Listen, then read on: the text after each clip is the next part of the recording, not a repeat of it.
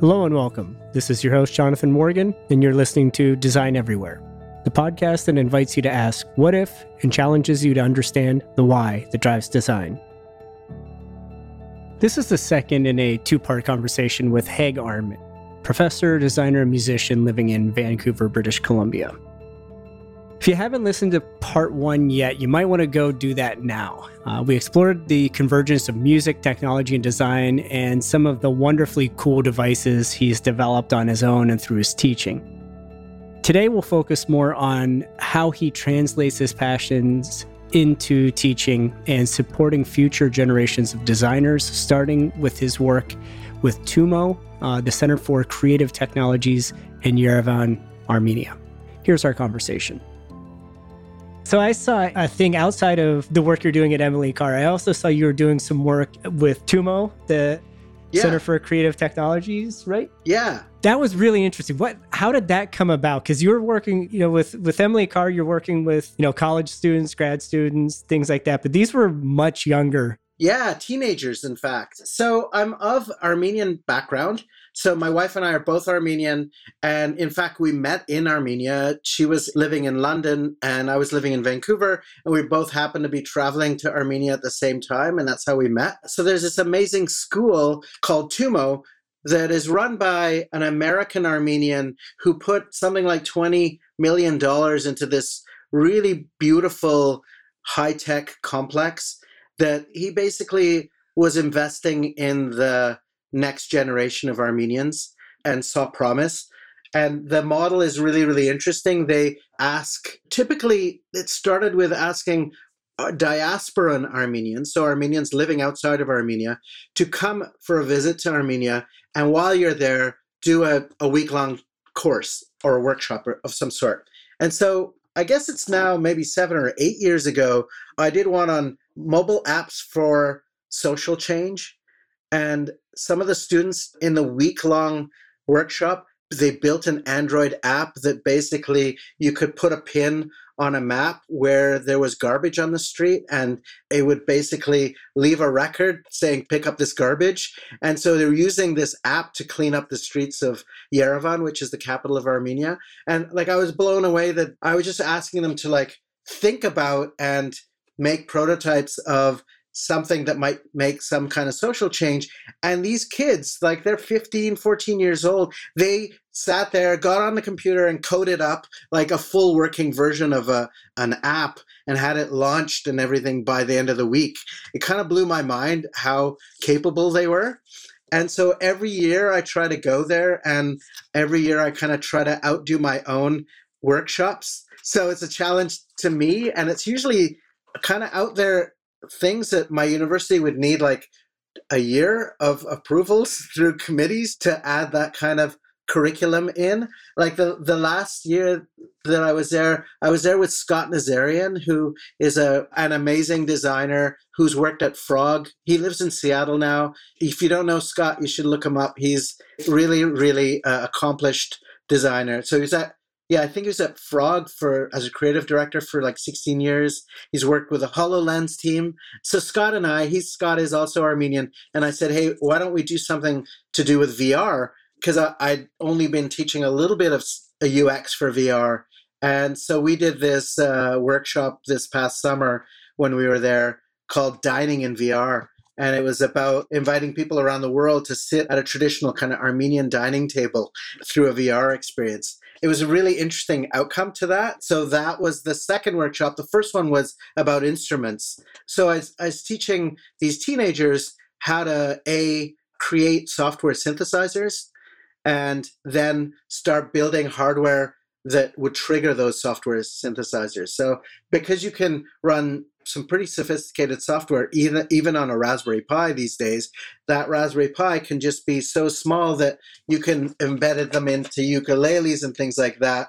And you can get some really crazy sounds. You can get a traditional instrument to not sound like a traditional instrument, and you can get something that's not even known as an instrument. So that students were turning park benches into instruments and things like that by putting microphones under the park bench and having them be amplified and then adding all kinds of effects. So it was really kind of a wide open. I didn't really have any preconceived ideas of what the instruments were that people would make, but they did some really cool things. Like this one 15-year-old kid made a really cool drum set out of thrown away Coke cans that he had found. Like he took like 12 Coke cans, put different microphones in each one of them, and they all fed into this Raspberry Pi. So when you hit them, he had like some be cymbals, bass drums, all kinds of different sounds, and he was able to play a full song with it. It was cool.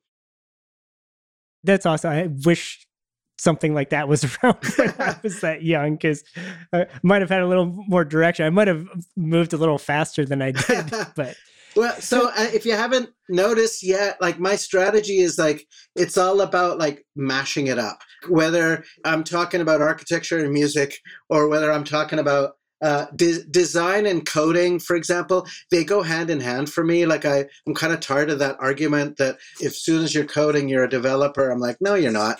You're prototyping, you're hacking, you're doing whatever it takes to make a new experience.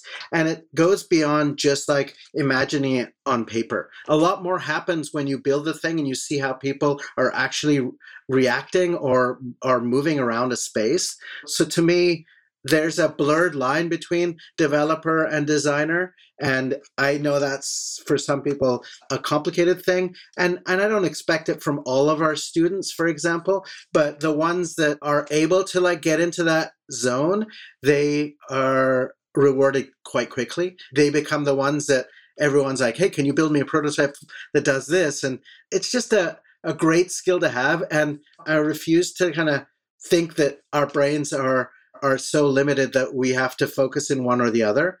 And it kind of comes back to my education as a musician. Like they didn't separate the technical ability from the ideas part of music. Like they went hand in hand. Right now in design, we're getting a lot of design education that's really about like, you're the person that doesn't deal with any math, or you're purely creative, so you can just do these blue sky brainstorming sessions. But we all know that as designers, we also have to be super critical at times. So there's times when we want to be saying, there are no bad ideas, but then that we have to turn around and go, okay, so out of these 40 ideas that we now have, what are the best ones here? And you have to use kind of a critical lens to look at those things. And sometimes you don't have the right kind of context or enough understanding about human psychology to make a proper decision at that point. So you have to kind of build a low fidelity prototype and put it in front of people to then very quickly see what's going to resonate and what's not. I think that's hugely important. I always talk about it at work. It's like the one place that you can almost guarantee that people aren't going to use the product you're designing is sitting down in front of a desk, like what you're designing. You're designing on a computer, but if you're not designing an application, if you're not designing the next Excel or Photoshop or something like that, people aren't going to be sitting like that. They're going to be interacting with it in different ways. There's going to be contextual influences coming in from left and right. And until you can understand that, you can't make the best decision. So that really resonates with me. And I believe, to your point, there are, some designers, it's like, yes, go down that path. That's your thing. You feel comfortable there. But if you feel comfortable going out from there, do that and build that knowledge deeper. You know what the T-shaped person is like?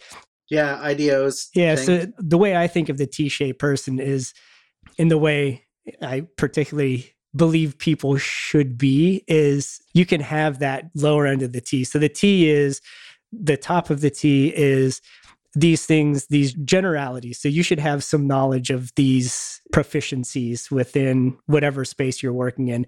And then the long end of the T is like what you're really proficient at. That's your specialty. Yeah, that vertical stem. The top end to me is about empathy. You need to, at the very minimum, need to know enough about those other people that are part of the puzzle. So if it's developers, if it's copywriters, content strategists, whatever that is, if you're involved in this one thing, you have to at least know enough about what they do and have at least walked a little bit in their shoes to have empathy for what they have to go through to make that work, and understand at least to a point that you can ask the right questions and give them the support they need and work as a team.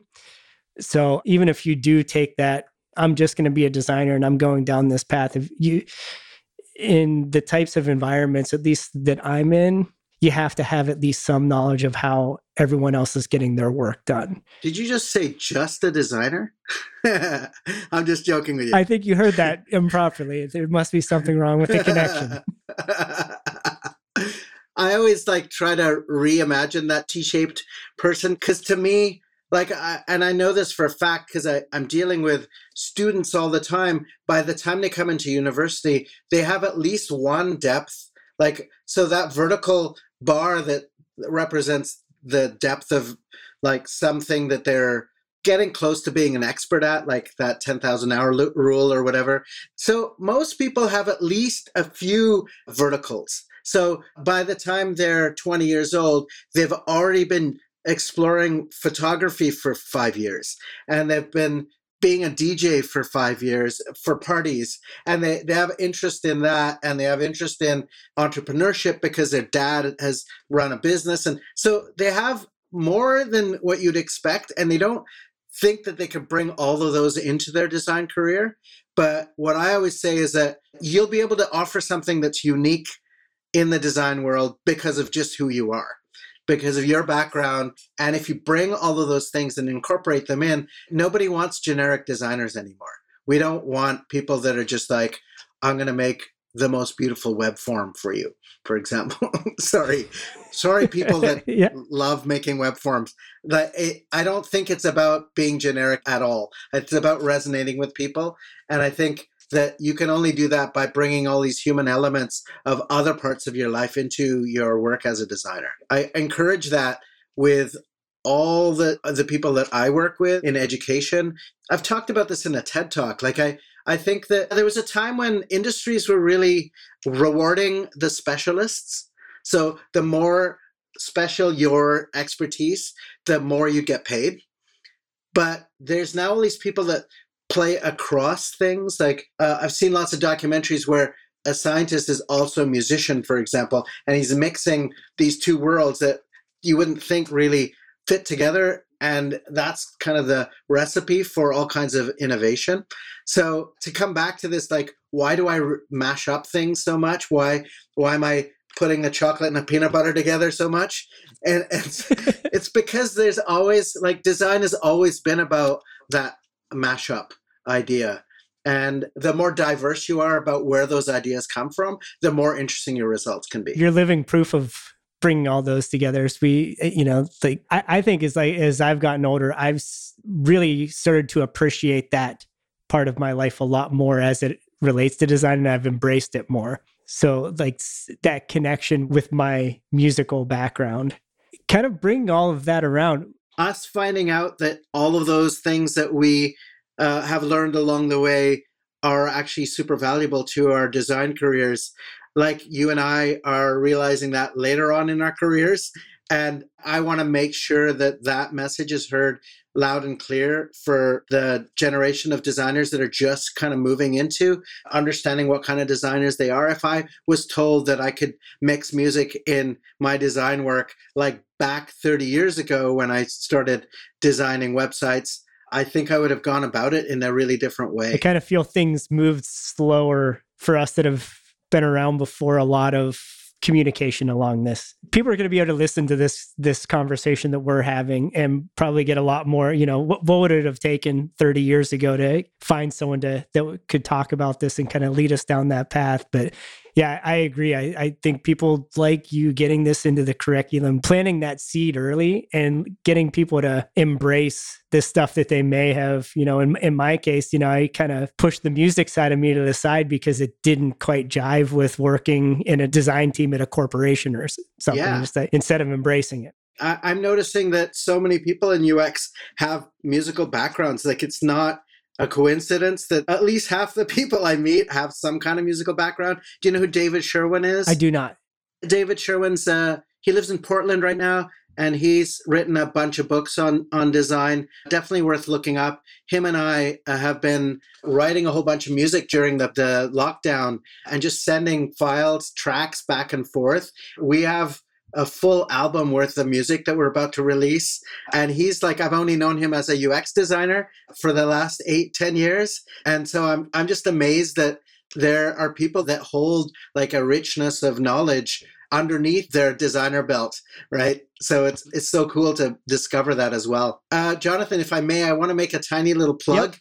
So if you're interested in this area of where music and interaction design meet, I've been given a little small grant from my university to explore this further. So myself and 2 other students are going to be launching a podcast this fall about sonic interactions. So you can either follow me on Instagram. My Instagram handle is Haig, just Haig, or I'm found on Twitter, Haig Armin, and various other platforms.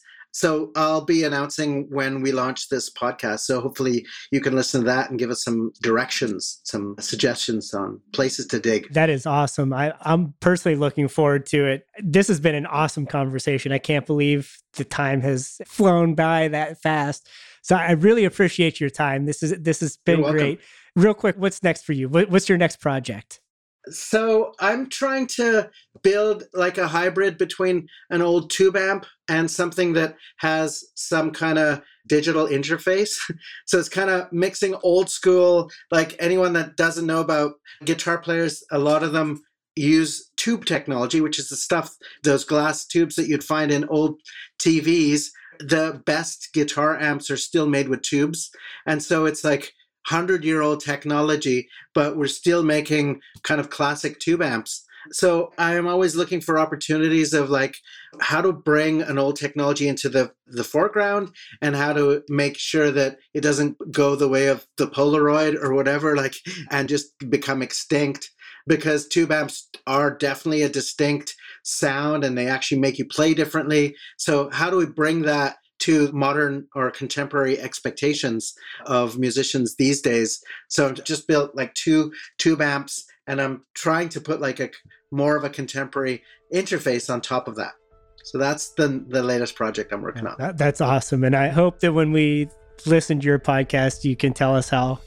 Thanks again for having me, Jonathan. It's All really right. good to chat. That's it for this week. Thanks for listening to Design Everywhere. Please take a minute to subscribe to the show on your favorite podcast app if you haven't already. We have a lot more episodes in the works. And if you can give us a rating and review, we'd love to hear what you think. You can follow the show on Twitter. Just search for Design Everywhere Podcast. That's at design_every. You can also follow me, Jonathan Morgan, at PromoRock. This has been a production of Evergreen Podcasts. A special thank you to our producer, Leah Longbreak, and audio engineer, Sean Roll Hoffman. I'm your host, Jonathan Morgan, and this is Design Everywhere. Thanks for listening.